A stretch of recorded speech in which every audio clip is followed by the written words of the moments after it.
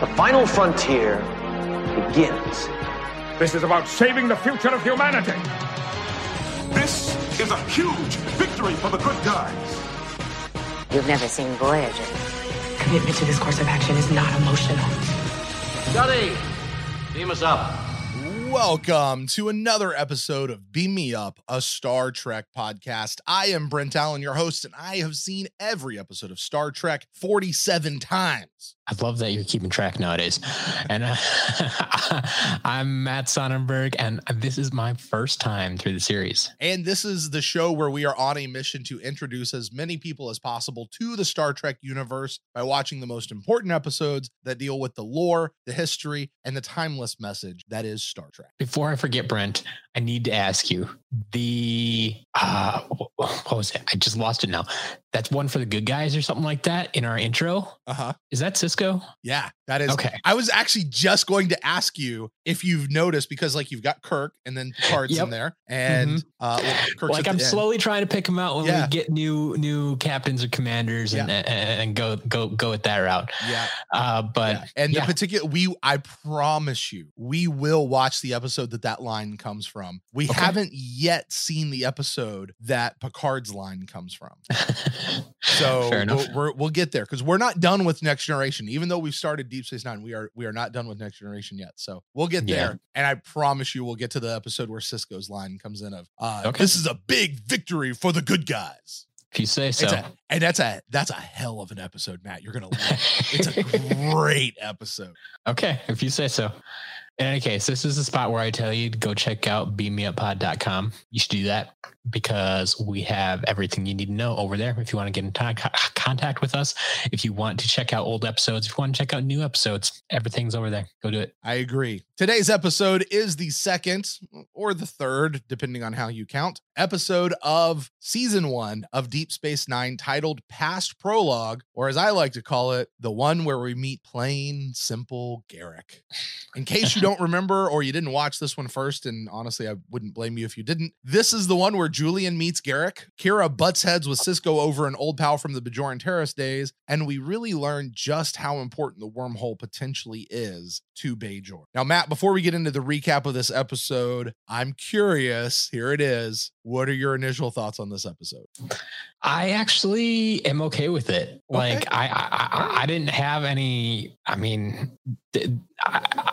think a big piece of this was that it did settle down like I was asking for last week, right? Okay. Like, it wasn't a complete mess of a show. Okay. And so with that being said, I think jumping to Deep Space Nine kind of reset my meter for everything. Okay. And so like this episode is actually becoming more of a baseline because like I said, first episode I felt was just a mess. And now it's like, okay, I see kind of your format, your maybe it's not actually their format, but this episode felt like it had more of a structure to it. Yes. And it had that Star Trek 5-act. You can kind of predict the flow of the episode and how it's going to go. It had that feel to it. It had a Star Trek feel to it. But it also has what I feel is going to be a Deep Space Nine feel to it. Okay, what do you mean by that? I don't fully know how to explain it yet. But I'm slowly starting to piece things together. Like I finally figured out how to coherently explain kind of, last week I mentioned it as a lack of respect. Okay. But I this week I changed that into apparently there's like a difference from being on a starship to, or at least specifically the Enterprise, because that's what I've seen the most. There's a difference from being on a starship to being on this space station. Like a lot of the formalities are kind of dropped. That's what you mean when you say respect. You're not talking about respect for Star Trek and the history that is Star Trek. You're talking about within the show. I think that's what it is. It's character on character respect. Okay. That's what you're saying. And so like it seems like a lot of formalities are dropped. Everybody just really speaks their mind without asking for permission, right? Because they don't don't do the permission to be frank, sir, or whatever. Yeah, permission to speak freely, essentially. Right. They don't do that here. Yeah, right. They don't do that at all. It's just like they're always upfront. This is how I'm feeling right now, and you're going to hear about it. I don't care if you're ranked higher than I am. Sure. Yeah. And I think that's, you're right. It's very much a part of the space station. I think that mostly comes down to the idea that while this is being administered by the Federation, this is still a Bajoran space station, or at least now it is. It was Cardassian, but now it's Bajoran. They claimed it. Yeah. And you have a conflict of cultures. Like Kira and Odo and those guys are not Starfleet. Yeah. And so hopefully you sense a difference between, how Dax and O'Brien respond to Sisko versus how like Akira and an Odo and Quark, who's not even in the military at all. He's a civilian. He doesn't care how he talks to you as long as you don't throw him in jail. Right. So yeah, well, I'm glad you got there, because I think this is an episode, and this was a heavily debated episode for me as to whether or not to include it, because to be quite frank, outside of meeting Garrick, and we'll get to that in just a minute, there's nothing about this show that's overly important to the overall story of Star Trek or Deep Space Nine. It's just not. But I chose this episode because it's not a pilot episode. Like, this is kind of the first, like, this is life aboard a space station. And it gives you, I think it's going to give you a baseline for here's what things are. Here's how things operate on the space station, that's not mixed in with, okay, let's introduce everybody and let's give everybody a backstory and let's tell you the history, the political history of what's going on here, and then add in whatever this new thing is that's going to start off the entire show. It's not that. It's just here's life in general aboard the space station. Yeah, I think one of the other things it did for me that I maybe should have picked up on sooner, but really the fact that it's in this episode again is this conflict between the Bajorans and Cardassians. Like, I think it's going to be a fairly ever-present thing. And so maybe you could have shown me 90% of the episodes to drive home that point, but like it's starting to finally click here that, okay, here's what's going on. Here's our situation. Like just right at the beginning when they're like, the Bajoran ship comes back and crosses back into Bajoran space, and the Cardassians still fly into Bajoran space and start firing at them. I'm like, right. Okay, this is a big deal here. Yeah, these aren't the Romulans who are like hiding out, never coming to be seen. Like, these guys are just, the Cardassians are there and they don't care. And they're gonna push a whole lot of buttons. But let's save that. Let's get into that here in just a moment. Before we get into the episode though, I do have our character actor spotlight. And once again, we have quite a few in this particular episode. Let's start with some familiar faces. Barbara March and Gwyneth Walsh are back as Lursa and B'Etor, was not expecting that. Dirty, no good Duras sisters. They're back. Yep. And we'll talk about them in just a few minutes, in a little bit. But let's go ahead and say this. A lot of people will say, and Matt, I don't know if perhaps you have this thought, that Lursa and B'Etor were just brought in as fan service or as an attempt to connect the new series to the old series, right? Like, there's no need to bring them in. It's just, you're trying to capture all the next generation fans and bring them over. I can see where people have that argument, but yeah, I liked how they wrapped him into the story. Yeah. So Michael Piller, your best friend, said it was him who actually suggested using Lursa and B'Etor, and he insists that it was not fan service and it wasn't trying to capture the next generation people over, because honestly, like in their minds, they already have the next generation fans. They're just going to watch, right? Like, in my mind, I think if they were trying to give us fan service at that point, Lursa and B'Etor were not the fan service. The people I would go to. Yeah, right. Who would you go to? Just out of curiosity, who would you go to? I was trying to think about that, and I don't necessarily. Like, I struggle recalling even the few episodes that I've watched, right? And so, I mean, the first person who came to mind, which doesn't make sense to me, would be like Q. I'm like, no, he wouldn't do that. Like, I like, you need someone who's dirty and who's willing to make a deal. I get that. Like, honestly, maybe the Romulans make more sense, except let me see if I can get this right. They're on the other side, right? Yeah, they're on the other side. Space. Yeah. Although I don't know where the Klingons are in compared. So, all right. So if you think of it like North America, right? Like if the Federation is the United States, sure. Like you have Canada, but imagine if Canada was like split in two, right down the middle, right? Okay. Like one side would be Romulus, the Romulan territory, and the other side would be the Klingon territory. Okay. Like that's that. And then the Cardassians and Bajor and all that are like Mexico. And but imagine if Mexico stretched along the entire southern border, not necessarily just we're in Texas. space. Yeah. Like imagine if it went that whole space and, and Bajor would be like Guatemala, like just a little piece over here, maybe bigger than Guatemala, but either way. That's kind of about how that goes. So yeah, the Romulans being on the other side, but they're all still part of the Alpha Quadrant. Fair enough. Alpha Beta Quadrant. Anyway, but it was Pillar who suggested bringing him over, and really he just said because this is kind of like a whole Maltese Falcon kind of episode where they have like the spies and these guys, that they needed like some thugs to come in and run the money. And he was like, we already have those thugs. It's Lursa and Bajor. Like he's like, why would we just bring two brand new people in that we don't know anything about? We don't have any backstory for. We don't have any of that when we already working on introducing the main cast for this show. Exactly. Plus they just introduced Garrick.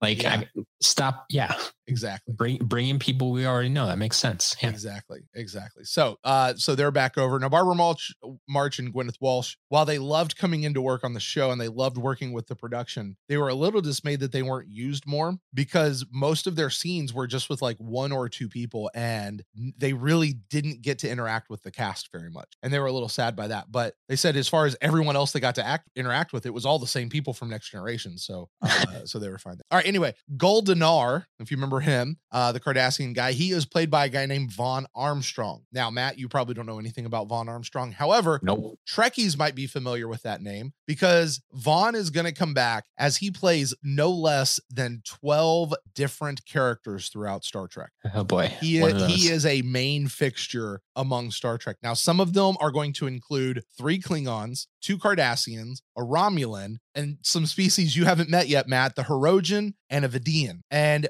he's most recognizable, and most people will know him as Admiral Forrest from Enterprise, which you will meet him eventually, Matt. Okay. So we're going to catch up with Vaughn a lot later. We'll see him several times. We're not going to see all 12, but we will see several of them. Admiral Rollman, a small, teeny, tiny little role, is played by a lady named Susan Bay. Matt, this is not a name that you're familiar with, and that's okay. And normally I would skip over it completely. She gets a nod here, though, because she insists that she got this role due to her existing relationship with Rick Berman and the casting director, the lady who was the casting director of Deep Space Nine, not because she also happened to be the wife of Leonard Nimoy. So take your pick, but I point her out here. All right, just 2 more. We come down to Matt. You have met one of my favorite characters in all of Star Trek. In fact, I put this guy as one of my top 3 most interesting characters covering the entire pantheon of Star Trek. Plain simple Garrick. And he is introduced in this episode. He is played by a guy named Andrew Robinson. And as the resident Cardassian on Deep Space Nine, Matt, you may or may not have guessed, we are going to get a lot more of him. He is one of the residents, even though he's not technically one of the main cast. He will be back again and again and again and again, and he stays all the way through to the end of the series. Now, as this is his first appearance, I do want to put a little small note about his performance in here, because I'm sure we'll talk about Andrew on a future show. And you're going to like this, Matt. At least I think you will. He kind of pulls off a Dumbledore, Grindelwald type thing here, Matt, in that in a recent interview for the DS9 documentary called What We Left Behind, which, by the way, is fantastic. I highly recommend it to everyone. I own the Blu-ray of it. It's amazing. It's self-funded, and it's the only place where you're going to get HD footage of Deep Space Nine. But Andrew Robinson reveals in there of how he played this character. He said that Garrick's interest in Bashir was purely sexual. Okay. And of the experience, this is his quote. He says, originally, in that very first episode, I loved the man, talking about Garrick. I loved the man's absolute fearlessness about presenting himself to an attractive human being. The fact that that attractive human being was also a man doesn't make any difference to him. And well, I will say I felt it came off a little bit creepy. Yes, but kind of like Dumbledore in the whole his relationship with Grindelwald was not overtly clear. It was just it was just a subtext that was always there. I find it, I really connect those two here because I never pulled that vibe from the Garak Bashir relationship. It's just Garak's just weird, and Garak's kind of creepy, and he's got this whole mystery thing behind him about what is he really. But the fact that Andrew like would say that was his take on it, I just find honestly, incredibly interesting. It does explain the way he played it to me. Yeah, because like with that in mind. Yeah, because I did not necessarily read it that way. Right. But exactly. Knowing that he had that in mind, his actions make more sense. Exactly. And I think it was just so well done. It was so well done by Andrew Robinson. And I don't know, and my research didn't say anything about how much they intended to use Garak. But generally speaking, when you get a character like this, they're not intended to come back a lot. Oh yeah, there's characters like that in every series where they write them in for like 1 or 2 episodes, and it's like, oh, people liked that, or oh, they interacted with the cast better than we thought they would, and they just bring them back. Exactly, bring them back, and bring them back, and it's like, oh, now you're like a regular. Okay, sure. You might as well just be on the cover of the DVD because you're a part of the cast now. Yeah, that's exactly what Andrew Robinson is here with Garak. So we're getting a lot more Garak. We're going to understand a lot more of Garak's backstory and his deal as time goes on. Sure. But our main actor spotlight here is our first officer. It's a Kira-centric episode. So let's talk about Major Kira Nerys, played by Nana Visitor. And yes, Matt, it is pronounced Nana, not Nana. And Nana, I've seen the name in the credits, and I wondered a little bit. Yeah, it is Nana. And apparently Avery Brooks, remember Commander Sisko, was very peculiar about making sure that people on set pronounced her name correctly. So Nana Visitor is a stage name that she took. Her actual last name is Tucker, but it is like an old family name from way back. But she did take that. She comes to us with a very heavy stage background, though, including being cast in several Broadway shows back through the 70s and 80s. All throughout the 80s, she did a couple of soap operas, a few other short-lived shows, a whole lot of guest roles, several with fellow Trek alumni. But when she came to audition for the role of Major Kira in the early 90s, she says that what attracted her to the role was that Kira wasn't a mother, a wife, a prostitute, or a killer, although she is a terrorist, but whatever. She says that she was a fully realized, self-emboldened character. Now, during the audition process, Nana says that she decided to remain in character through the entire process,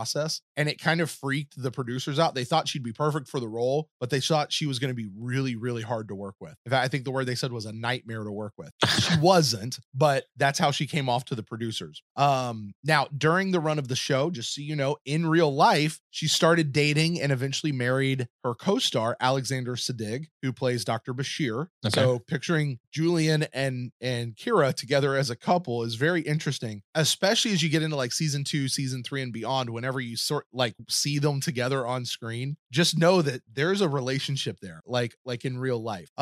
She will eventually get pregnant during the run. They'll write that into the show of her pregnancy, and that's a wild pregnancy, by the way, just so you know. And we'll get to that, I'm sure, at some point. But apparently it was a very secret relationship for quite a while. Like nobody knew. Like the cast didn't know, the producers didn't know. It was very secret. Eventually, it did come out, as you know, you're working in close quarters. Things like that are eventually going to come out. It's Hollywood. Exactly. Unfortunately, they did eventually divorce. It was a couple years after the show was over. But they do still see each other quite often on the convention circuit. Matt, I have never been there, and I've never heard anyone talk about anything about what their relationship's like now. Whether it's a good relationship, is it just cordial? Is there any animosity? I don't get the feeling there's any animosity because both Alexander Siddig and Nana Visitor are very present on the convention circuit. So at least it would have to be cordial, but they are still co-parents, like they have children together. So sure. There's I would in general think something, there's at least some sort of a working relationship between the two of them as well. They've both remarried since and, are moving on. But anyway, Nana has continued to work. She's had lots of guest spots, even turned up on shows like Castle, Matt, which you've told me quite a bit about. Fantastic show. Yeah, Family Guy, Battlestar Galactica, and so much more. And like I said, she is a constant on the convention and cruise circuit. You'll more than likely hear from her at your very first convention that you go to. So that is Nana Visitor. And Matt, with that, we are arriving at the spot where we are time time to go through the episode scene by scene. And Matt, you're going to talk to us about what stood out to you as we go through. And I'm just going to read the recap here. That's the plan. Past prologue. Dr. Bashir is having breakfast alone when he is approached by the sole Cardassian left on the station, Garak. Rumor has it that he's a spy for Cardassia, but Garak insists he's just a plain, simple tailor. Down in Ops, Dr. Bashir can't wait to tell everyone that the spy has marked him. No one's really impressed. This moment is interrupted by a Cardassian vessel chasing and shooting at a Bajoran vessel in Bajoran space. An emergency beam out brings a man, Tana Los, directly to Ops, requesting political asylum. But wait for it, he recognizes Kira. Dun, dun, dun. All right, a few things to get out of the way first. Sure. One, is Kira's hair different from the first episode? Yes, it is. And you want to know why? Completely different? Completely different. Okay. And Kira, like, imagining things. No, you're absolutely right. And this is, by the way, I mentioned this is like the second or third episode, depending on how you count it. Sure. This was the next episode. Wait, I'm gonna see if I can't get this right. This was the next episode produced, but it was the third episode to air. It's listed as number 2 on Netflix. Exactly. But if you go look in like the DVD, it's number 3. So it depends on which one you go by.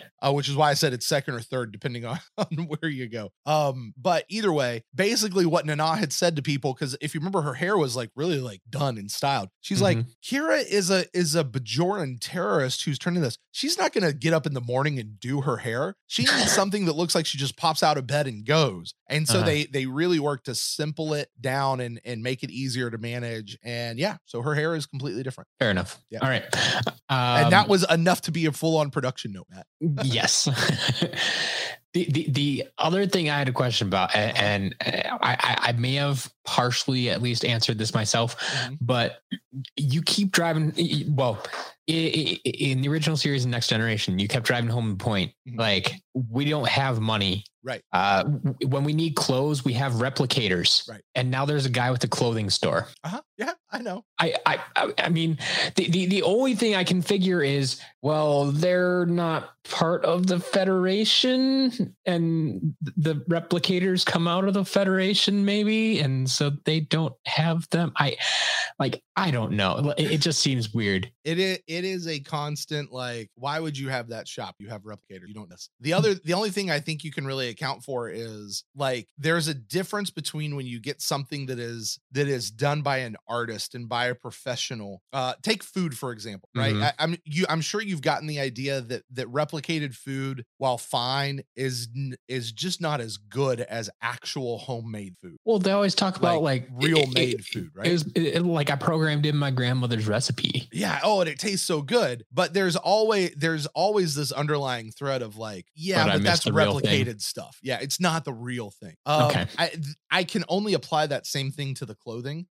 Because if you remember Ben Sisko, his father was a chef. We learned that in the pilot episode, the premiere episode. Okay. His father made a famous aubergine choux. He was a big time chef, because that was his thing, right? Guinan was a bartender. She actually mixed drinks. She didn't just pull them out of the replicator. So that's the thing. When we talk about food, you talk about the bar, and it's like, okay, we had 10 forward, and now we have Quark's bar. There we go. Yeah. Quark's. So like, yeah, there are those places, and not only, like I said, are they not using replicators, but a lot of times money is exchanging hands too, which I didn't get.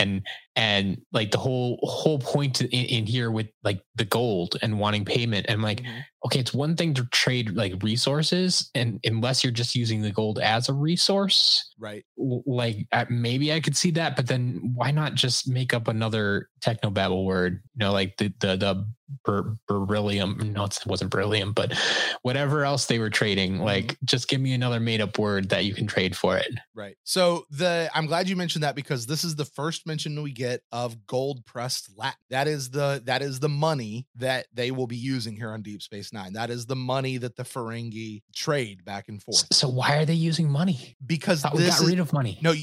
This is not the Federation. The Federation has gotten rid of money. All these rules that you gave me before apply to the Federation. Yes. And now because we're the Federation is we have some Federation society. Members here, right? But it is mostly Bajoran, and then like the Cardassians and the other people mixed in, and and everybody else that's on the station. But like we're in Bajoran space, and they're not in the Federation. The Cardassians are not in the Federation, right? And I think you're going to get a real good look through Deep Space Nine at just how many different worlds out there are not yet in the Federation, are not part of the Federation. And because I mean, when we were back in like the original series, like anytime we got a whole mess of different species and alien races together, like they were all a part of the Federation, right? And so now it's kind of weird to get to the point where it's like, okay, here's the Federation. Everybody else in this room is not Federation. It's weird. It's different. It is. And how dare these new Star Trek movie producers start doing stuff like that? This isn't what Star Trek really is. I'm okay with them doing it. It's just I've been trying to train my mind. It's like, this is how things are, and now flip the switch. Hey, everything's different. Yep. And you are feeling it, I think, exactly as the producers meant for it to happen, because they get to this point and they're like, hey, so far we've only really explored the Federation and the Federation's viewpoint. They now have a chance to explore other people's viewpoints who aren't part of the Federation and expand the galaxy, quite honestly. Expand, get out there and see what else is there besides what's in the Federation. Because as you've said, Matt, even in your limited run of 40 some odd episodes that you've seen, maybe 50-ish if you count the extra viewings you've done, this is like the 175th episode produced of Star Trek. Maybe more than that, maybe 200 and something.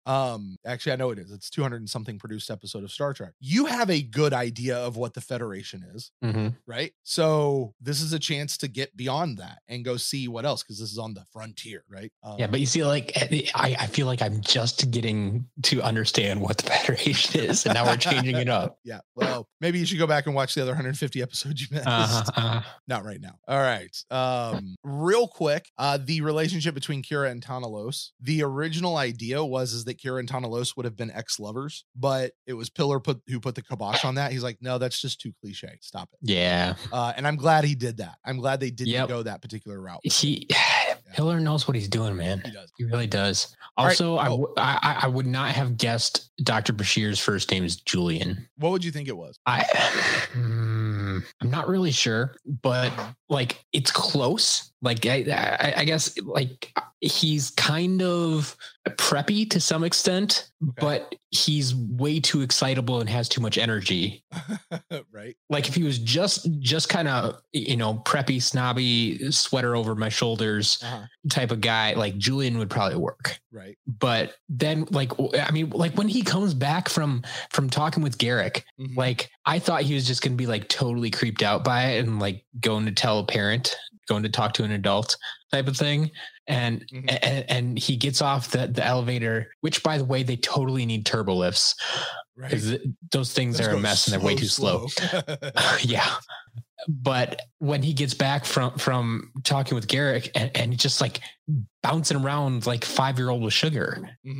And I'm not quite sure I have his full personality nailed down yet. Yeah. And just so you know, the production doesn't have his full personality nailed down yet. Fair enough. And one of the things that I want to say it was Piller who had said at the back end of this, they didn't really nail Julian. And because of how they wrote Julian and directed Julian in this particular episode, that it hurt him for the entire season. It hurt his development as a character because they really wrote him and treated him as this super green, fresh out of the academy, wide-eyed and bushy-tailed, super young kind of guy, and that they felt that really hindered his development as a character. I don't mind telling you, Julian's arc over the next 7 series is a fantastic arc. I mean, you talk about a guy who really grows and almost literally grows.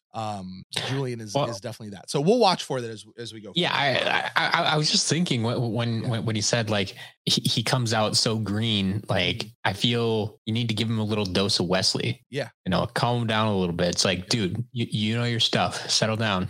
Right. Because if you just in case you haven't forgotten yet, Julian is very, very smart. Sure. Not the valedictorian, but what's the number 2 guy? The salutatorian. He's that guy in his class, and he only missed one question. That's the only thing that separated him and the person beside him. So, Julian knows what he's doing. So we all right, Act 1, the Cardassians, a Gul Dunar, hails the station demanding the release of Tana Los, a member of the Khon Ma, a Bajoran terrorist group that hasn't stopped fighting yet and is continuing the violence. Sisko's going to have to think about it. On their way down to the infirmary, Sisko and Kira have it out. Sisko isn't about to let an active terrorist use the station as a shield, and Kira isn't about to let Tana get turned over. Her priorities are straight. She's loyal to Bajor, and Bajor is going to need to repatriate splinter groups like the Khon Ma if they expect to survive. When they arrive in sickbay, Sisko the infirmary. I'm sorry, it's not sickbay here, it's the infirmary. Sisko has a few questions for Tana, but the gist of it is that Tana wants to quit the Khon Ma and get back on the straight and narrow.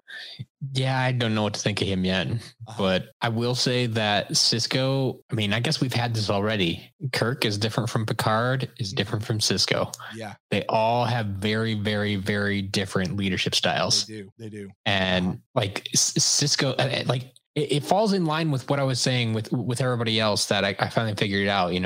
Everybody just says what they're thinking up front. They don't hold back. Mm-hmm. They don't pull any punches.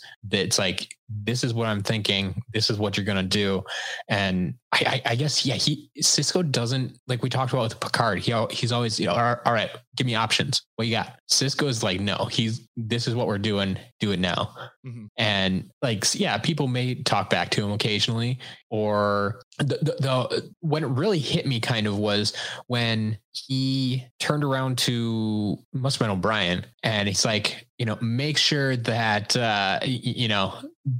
they go through all the proper precautions right before getting on the ship, basically buy me time. Right. I don't want to talk to, I think he even said, I don't want to talk to them right now. Uh-huh. So, do something. And it's like, okay, that's something that with either Kirk or Picard may have come out eventually, but it would have been either like Riker's idea, or it would have been something that, he subtly hints at, but leaves them to figure out the minutia of the plan. Mm-hmm. But he's just like, no, hold him up. Here's an idea how to do it. Go. I don't want to talk to him right now. Like Picard would never do that. No. You know who would do that, Matt? Who's that? Captain Jellicoe. Oh. Don't get me started on Jellicoe. I do particularly love that moment where he's like, isn't there some inspections you can do, things to just hold them up? Like, I love it. All right, back in the office in a private call, Kira is issuing her complaints, her concerns, or whatever about how Sisko is handling this to a Federation admiral. It's Admiral Rollman. Thank you for letting me know. Now piss off. And the next thing you know, that admiral is calling Sisko. Hey, you got a problem over there. Meanwhile, Kira tells Tana Los that it's going to be over her dead body if they turn him over to the Cardassians. That seems to make Tana a little happy. I was wondering how that interaction with the admiral was going to go down. Yeah. It's like, I wrote down, oh boy, Kira's going over Sisko's head. And one scene later, he's like, you went over my head. I'm like, yes, exactly. But yeah. I was kind of glad to see, once again, it just kind of drives home, this is not one big happy family. They're not one unit yet. Right. They're very much the Federation and the Bajorans. Mm-hmm. And it's like, we are working together only to keep the Cardassians away. I mean, Kira mentions that later, I think too, if the Federation weren't here, the Cardassians would be back on top of us and they'd be in charge again. So we need them here. Right. We can't do this by ourselves right now. So it's a weird dynamic, and it's a little bit every man for himself to some extent, but it's very much still, okay, you're Starfleet, I'm Starfleet, I'll stick up for you over the Bajorans right now. But I don't like to hear, Kira basically said at one point, she's still loyal to Bajor. Yeah, her loyalties are to Bajor, which I understand. I get that. She doesn't need to be. It, but I don't know how that bodes well for the rest of the show. Not only this episode, but moving forward. If this is going to work, something has to change, right?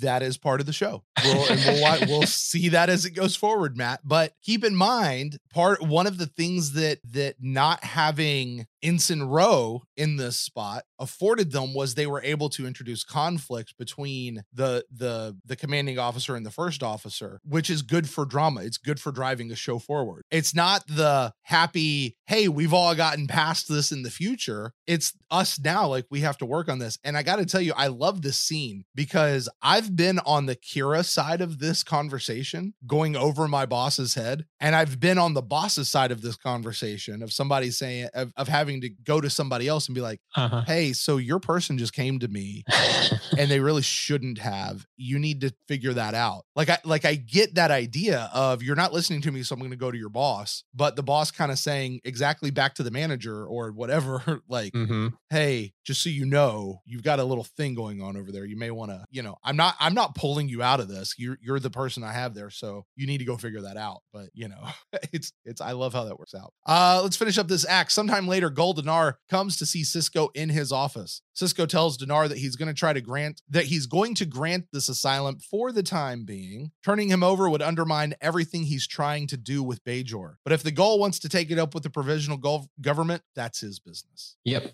Basically pisses off the Cardassians and let's go. I like that Sisko doesn't mind pissing off Cardassians here. Oh, yeah. Act 2, Kira is showing Tana to his quarters. They have an argument over whether or not the Federation should even be there. But Kira says that with the discovery of the wormhole, Bajor is becoming a power in this quadrant, and that the Federation is serving a purpose by keeping the Cardassians away. That said, as long as Tana is finished with the Khon-Ma, Kira is working on gaining him amnesty and for the other members of the Khon-Ma who wish to follow him. He seems to agree. Yep, kind of touched on some of that already. So yeah. Down on the promenade, there seems to be a skerfuffle. Our old friends, the Duras sisters, have arrived at the station. Neither Sisko or Odo like the smell of it, but they haven't broken any laws here, so Sisko's not going to let Odo do more than just keep an eye on him. Odo is very, like, I want to call him trigger happy, but he hasn't actually like shot anybody yet. Right. But he's very much like wants to put everybody in prison. Yeah. Or wants to lock everybody up, or wants to kick them off the ship, or wants to like he wants to do something. Like he doesn't necessarily his way of maintaining order, and they're not letting him do it the way he wants to do it. Want to kill everybody, right. But he wants. Yeah, that's a good way of putting it. Wants there to be order, and he has his way of going about it, but it's not what the captain. I'm going to keep calling him captain. I'm going to have a problem. He's the commander. He's the commander. I know. I'm going to do the same thing because we've been doing it for so long. Yep. I know. I tried typing it in my notes like twice during this episode, and I caught myself and changed it to commander, but obviously I'm still going to have problems with it. Yeah, verbally. Well, down in Quarks, Lursa and Bajor have caught the eye of plain simple Garak. Bashir isn't one for subtlety. He doesn't get what Garak is saying. Just then, Tanalos walks into the bar and then out of the bar, and Lursa and Bajor follow him, whilst Scabbers follows them. Down in the boiler room, Lursa and Bajor have a conversation with Tana about a payment that hasn't arrived yet. And oh yeah, Scabbers is there. Wait, psych, it's Odo! And 100%, I thought, because I think I made this comment when we saw a rat once on the Enterprise. Like, why? How? No, there shouldn't be a rat there. Right. And so when they did it here again, I'm like, really, guys? And I almost made a note about it, but I didn't because I'm like, I've already commented on that. I'm like, then 5 seconds later, well done, well played. I appreciate that, rat. And that is like, I'm starting to appreciate Odo even more. Like aside from wanting to lock everybody up, I like how he operates. Right. Like I like that he's willing to put himself in those situations. Like, I mean, okay, most people are just going to ignore a rat. Well, except I don't think they belong on spaceships or space stations. That's just weird to me. Right. Like that's a very Earth thing, right? That's a very, I mean, unless other planets have rats too, I don't know, but it's very much a sewer or a abandoned building type of thing that we do, dark corridors. We have rats scrambling around. So they try to do that on the spaceship from time to time, but it doesn't actually make sense when you think about it, at least not to me. Right. Yeah. But yes. Good job, Odo. Yeah, good job, Odo. There you go. Act 3, Kira tells Sisko that she has arranged for the provisional government to grant amnesty for Tanalos and at least 2 other members that are willing to follow him. Sisko's a little short with her, and he unleashes the frustration that he has with her going over his head. Back in his office, Odo tells Sisko what he's overheard, and Sisko's starting to put the pieces together. That payment may be being brought by those two members of the Khon-Ma. This seems suspicious. A little short with her. A little short. I mean, he puts her in her place. I mean, straight up. Yeah. I mean, he makes a point in this episode more than I've noticed anywhere else before. Like, he always like takes a step up onto a different platform and looks down on her. Yeah. When he's talking to her a lot, and some of the camera angles helped a lot in this episode too. But I've noticed him doing it more than other places, and I kind of wonder if his actual physical height has something to do with that. I don't know how tall he is. I mean, Avery Brooks definitely has that moment a lot where he squares his shoulders and gets taller to physically impose himself. And it's such a great little acting move that he does, where he just like you can tell he's moving into that defensive posture, or that offensive posture, actually, I think, in so many cases. Sisko's not a guy to be trifled with. But I mean, straight up tells his first officer, go over my head and I'll have yours on a platter. Yeah. I'm like, what? Wow. Yeah. I mean, not even Kirk would say that. That's not Picard. Like, right. Come on. What? Okay. Yeah. We got a new captain in town. Yeah. Commander. But yeah. I purposely called him captain because, Okay. Later that evening in the tailor shop, Lursa and B'Etor go to see plain, simple Garak. They have a deal that they want to make with the Cardassian authorities. Tana Los for the best price. Garak is eager to negotiate this deal to get Tana Los. Down in his quarters, Kira tells Tana the good news, but it's not long before Tana lets the cat out of the bag. He's not leaving the Khon-Ma, but he insists that the violence is over, but he needs Kira's help. They have a plan to get rid of both the Cardassians and the Federation in one fell swoop. Yeah, these plans never tend to go well. Right. Anytime a quote unquote bad guy says, I have one final plan that will fix everything. No. Right. That's not going to work. I don't care what you think. It's not going to work. Mm-hmm. So, I mean, the fact that he kind of breaks down and says, I've been lying the whole time. I knew Kira was here. I'm still part of the Khon-Ma. Like, okay, yeah, dude. But I'm still a good guy. You need to go. You can still trust me. No, you need to go. Yeah, right. Like I'm glad that at this point we've already seen that like Sisko is putting this together. Like he knows something is up and he's not completely clueless. Mm-hmm. Like he's biding his time, getting the information he needs. Fine, that's all good. But I'm just glad he's not completely clueless. There you go. Act 4. The next morning, Garak goes to find Dr. Bashir once again. He's very eager to find out what Lursa and B'Etor and those two new Khon-Ma terrorists are up to. And the best way they can do that is for Bashir to show up at Garak's shop tonight at precisely 20:55 to buy a new suit. 20:55. I mean, come on, Bashir. Maybe this is the writing. Maybe this is the direction that you were talking about a little bit. But really, you can't catch on to this a little bit? Like, good for you going and telling the captain, Commander, the guy in charge.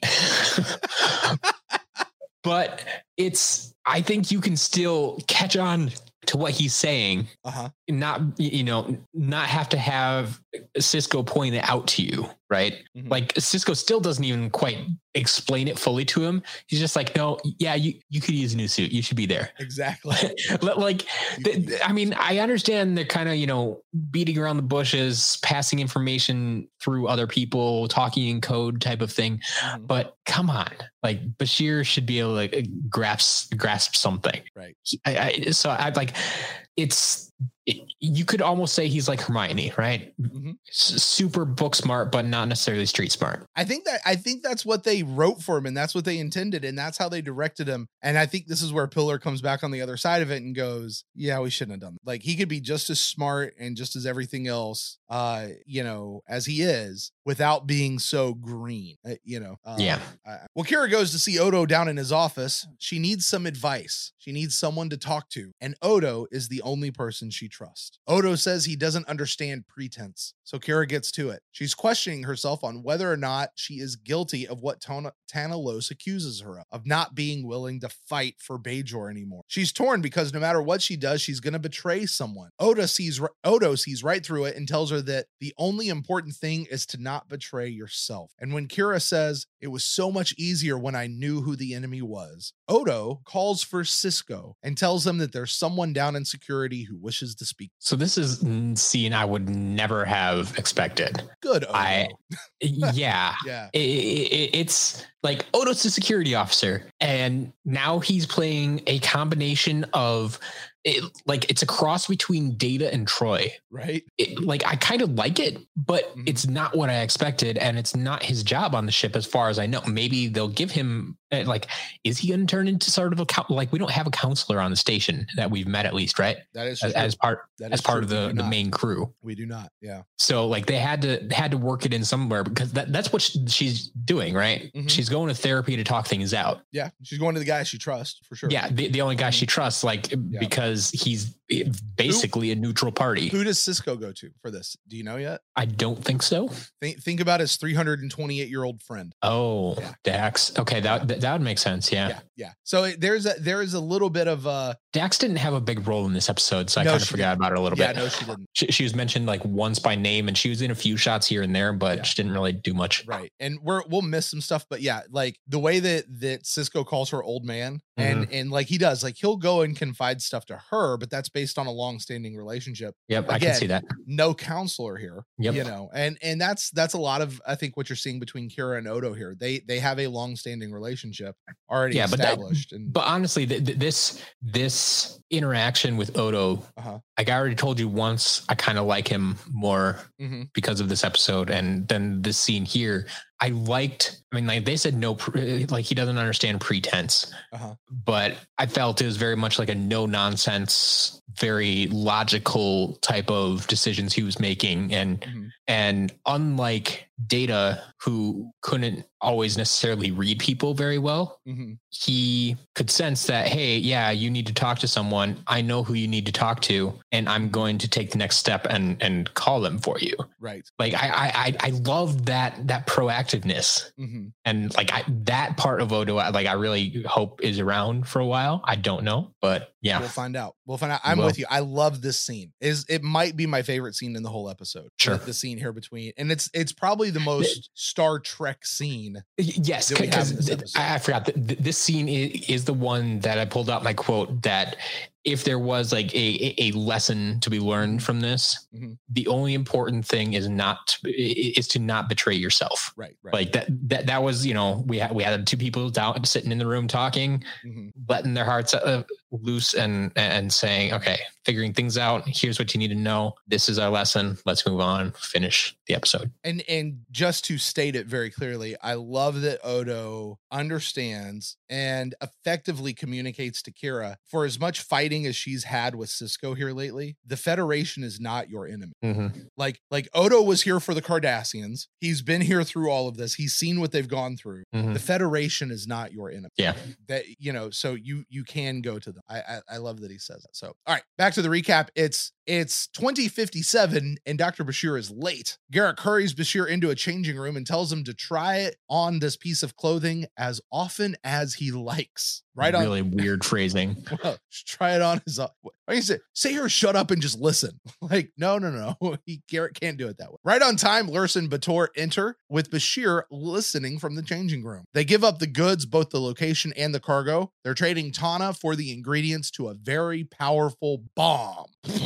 And we have our main plot, what it's all boiled down to, what he's been planning this whole time. So, yeah, now we can figure out how to stop him. All right. Well, Act 5, pew, pew, pew, pew, pew, action sequence. The command crew are in ops putting it all together. Since they don't have any proof, they'll have to wait until the trade is over to catch Tana red-handed with the bomb ingredients. And Kira is going to have to be in that runabout. Sisko isn't so sure, but he gives in. So he and O'Brien are going to be hiding close by. Kira and Tana launch from Deep Space Nine. They rendezvous with the Duras sisters, and Kira feigns ignorance. The Duras sisters complete their business and leave, never to be seen again. That's not true. Now it's time for Cisco and O'Brien to jump in before the Cardassians get there. Things go bad between Tana and Kira real quick and orders her to set course for DS9. It seems obvious that they're going to go blow up the station, but Tana said this would be a non-violent mission. They're not headed for DS9. They're headed for the mouth of the wormhole. His plan is simple. No wormhole, no alien interference in Bajor. Kira foils Tana's plan by forcing them to go all the way through the wormhole and then throws away his shot on the other side. After that, it's an easy surrender for Tana. So this was a little bit of a roller coaster.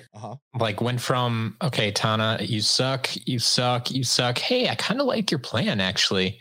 I don't think it's going to work, but I like it. Right. It was actually a lot more logical and a lot more peaceful than I thought it would be. However, I went back and thought about like what I saw in the first episode, and I guess I have to say like Tana's never met these alien creatures, the wormhole aliens as you call them. Right. And or the so prophets. I don't know that he entirely understands what he's up against. He just thinks it's a wormhole. Right. And so in my mind, obviously I don't have a ton of information about the wormhole or these aliens, but seeing the power that they have and the power, like the fact that they created this thing in the first place and the way they can control other humans and stuff, like I kind of have a feeling that even if he would have been able to detonate his bomb in the wormhole, I don't think that would have stopped them. Right. Like even if it like either they would have a way to like spit out the bomb or just control the bomb and to a smaller explosion, or they could just, okay, the bomb explodes. Even if it does collapse the wormhole, they create it in the first place. They can just create it again. Right. Like, I mean, and it doesn't matter how long it will take them. They don't exist inside of time. They don't use time. Right. So like that's where it's a good point. It kind of falls through for me a little bit. And I put it up to basically ignorance. Like he just doesn't know what he's up against. And so he thinks he has a good plan. And I kind of agreed, like from an outsider's perspective, from the average space explorer's perspective of a wormhole. And okay, yeah, maybe a big enough explosion would cause it to collapse. Sure. I can accept that. But this particular wormhole, I think, is different. And so I don't think it would have made a difference, even if the bomb went off. I think they could have written it either way, and the series could go on as it did. I agree. They could have gone either way with that. However, the adventure has come to a close. Back on DS9, Kira tells Tana that she hopes he's going to understand one day. The old ways don't work anymore. Tana looks at her in disgust and calls her a traitor, but he's the one headed off to jail. The end. Yeah, Matt, I think what this really highlights, and again, I go back to why I chose this episode. And I hope, like, do you get more of a sense after watching this episode, more so than you did from the pilot episode or the premiere episode? Sorry. The wormhole is going to be very, very important to the economic success, to the political importance, the strategic importance of Bajor. Like it's going to effectively put Bajor back on the map. Absolutely. And for Bajor going forward. I certainly get that. Yes. Yeah. And there's going to be a lot of activity, I think, that I don't think was very clear out of the pilot. Like this wormhole is going to create a lot of activity for Bajor, in that particular area. So the idea I like the idea, if you really want to get everybody out, let's take away the reason why people have to be there, then nobody's going to care. Right. But as you say, it never works because this is TV and it's not going to work on episode 2. I think the other big thing I got out of this episode is just how bad and evil the Cardassians are. Okay. Because I mean, from Tana surrendering to Cisco to save himself from going to the Cardassians, right, from the scars on Tana's chest that they explain, they have this way of torturing you, but make sure you stay alive. Do you know what that is? You should know what that is. The Crucio device that they put into Picard. Oh, is that what they're talking about? Yeah. Okay. Yeah. Okay. Yeah. And then, it was like, it was someone weird that I felt it was kind of a weird conversation. Was it O'Brien that mentioned, I wouldn't send anybody, even my base. I don't know if he worded it this way, but I wouldn't even send my enemies over to the Cardassians. Yeah, you don't want to send any man there. There was an episode of Next Generation that you missed, Matt, where O'Brien talked about he fought in the Cardassian Wars a long time ago, like before he was on board the Enterprise. And I don't remember what the details of it was, if he got caught or he was a prisoner of I think that was it. I think he was a prisoner of theirs. And O'Brien really, really hates the Cardassians as a whole. He does not see them as individuals. He sees them as those people and horrible, horrible people. So O'Brien's pretty, like, he'll use racial slurs about the Cardassians and stuff pretty freely. And so he's as anti, like, if you know your Star Trek, he's as anti-Cardassian as they come. Yeah. And so him making that statement, like, I wouldn't send him over there. Yeah. And there should have a huge impact. It didn't have quite the same impact on me. Exactly. And like, do you remember where back in the premiere episode when they were forcing the surrender of the station, and Kira's like, I'm not going to do that. She turns around and says, everybody here understands I'm not about to give up this station. And O'Brien speaks up and he says, you know what they do to their prisoners, sir. Yeah. Like, I'm not just going to lay down and give this over to them. So yeah, that's really where that comes from. So Matt, do you have anything else on this episode? That's it. That's the end of the episode. That's it. I mean, it feels a little bit weird because we haven't done like a single episode in a while. It feels like we've done so many double episodes and stuff. Yeah. We did the extra viewing of Time Zero 1 and 2. We did Chain of Command 1 and 2. We did Deep Space Nine premiere episode 1 and 2. Although that was really just one episode, but still, it was twice as long though. Yeah. So one more note to add for you, Matt, just to drive home the Shakespearean nature of Star Trek a little bit more. Okay. The title for this episode alludes to the show or the play The Tempest, written by Shakespeare, and the line in there that says, what's past is prologue. Okay. And so that becomes the title of in fact, I don't want to say most, I can't say that. A lot of Deep Space Nine titles are lines from Shakespeare. Sure. Are definitely lines from Shakespeare. All right, Matt, well, I'm going to boil it down. Let's ask the question. Did you like this episode? Is this an episode you'd watch again? Do you understand why this was part of our run? I mean, I think we covered the part of the run, part of it, but I don't think I necessarily watch it again, but as I kind of said at the top, like, it was okay. Yeah. But I think that's because I don't have a lot to compare it to. And this is kind of building my baseline for what Deep Space Nine is going to be. Yeah. And that's exactly why it's in this. Because I have often said the first several seasons of any show, particularly Deep Space Nine, are really rough. When I was going through Deep Space Nine for the first time, it was one of those things where, like, I would go several episodes and almost quit because it was just, the episodes were just hard to watch. Like, they weren't interesting. But then they would have one that would pop up and be super interesting. Like, okay, I'll give you a few more episodes. And then I'd start watching episode. All right, I'm done. This show's done. And then I'd catch one and it was really good. And I'd keep going. Like, that's the way the first couple of seasons worked for me. So I was real tentative about giving you this. But like I said, I think this gives you get the idea of the wormhole. This sets the stage for what Deep Space Nine is better than really I think the pilot episode does. And to me, that's where I think this goes, because where we're going next in the Deep Space Nine storyline anyway is we're moving forward with the story and we're not setting the world. So I needed to set the world for you a little bit before we went any further. And that's really why it's here. Because I think other people out there listening, why is this one? You have so many episodes and this is a one. Why are you spending it here? It's, you remember, you know what it is? Remember when we did the episode The Child back in Next Generation? Yeah. Where we said the show's not really important. What happens in the show, it's just there's all these changes and you need to know what's happening on board the Enterprise. Because that was the one where Dr. Pulaski came and Geordi got promoted and like a whole bunch of other stuff happened. Crusher left and like all that. I needed to let them tell you rather. So anyway, our next episode, Matt, you ready for our next episode? Yeah. All right. Well, in this one, we're going back to Star Trek The Next Generation for an episode called Tapestry. Matt, I don't mind telling you ahead of time, and I very much hope this colors your view of this episode. Tapestry is my personal favorite episode of all of Next Generation. Okay. It is 100% my favorite episode. So I'll make sure to hit it. Yeah, we are definitely hitting it, and I'm super excited to get to it. I've got a couple of extra viewing episodes for you, though, and these are all Deep Space Nine episodes. You ready? Okay. All right. The first one up is called Dax. This is an episode where Jadzia goes on trial to see if she can be held accountable for the actions of her past hosts. So this one gives you a really good look into what a Trill is and how a Trill is made up.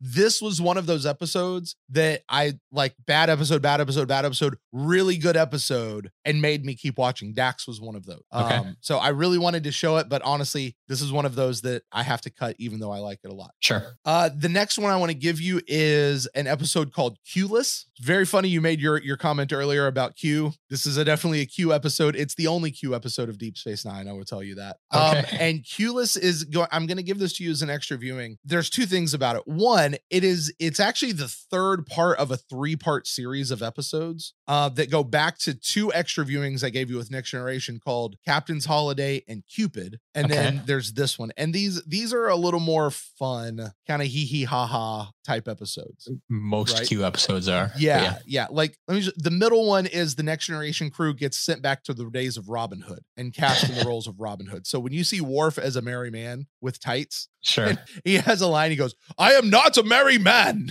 It's very, very funny. The thing about this episode that I just have to tell you, because it's such a monumental piece. We're not going to watch it just because of it, but there is a point where Q is talking to Sisko, and Sisko punches Q. Okay. And Q looks up and he goes, "Picard never hit me. You hit me." And Sisko goes, "I'm not Picard." It's a great moment. As I pointed out in this episode, it's very apparent he is not Picard. It's a great moment. And the final one I want to give you is an episode called The Nagus. This is a Ferengi episode. And all I have to say, I have 2 words for you. Spell that for me? Yeah, Nagus, The Nagus. All right. The Nagus is basically like the president of the Ferengi. Like, he's the guy. He's played by a guy named Wallace Shawn. I am familiar with him. Yes. Inconceivable. And all of that. It's that guy. Yep. It is. We will catch up with the Nagus on another episode. So I'm not going to give you this one. He's kind of the Loxana Troy of Deep Space Nine, though. Like, he pops up every once in a while. He's very he's just this huge presence, this huge character. Some people love him, some people hate him, but it's Wallace Shawn, and boy, does he just, you're gonna love him when we get there. But I'll give that to you as extra viewing. All right, Matt, that's gonna get it for us for this week on Beam Me Up, a Star Trek podcast. Hey, what'd you guys think out there of Past Prologue? Am I crazy for including it? What episodes of season 1 do you think we should cover here of Deep Space Nine? Don't forget, guys, we are going back to Next Generation next week for Tapestry. We need your help. Write in, let us know. BeamMeUpPod@gmail.com or head over to BeamMeUppod.com for more ways to contact us. Matt, where can they get in touch with you out there on the internet? Best place to do that is over on Twitter at As a Matter of Matt. And if you guys want to get in touch with me, I am Brent Allen Live across all the social medias. I would love to connect with you there as well, too. Until next time, live long and prosper.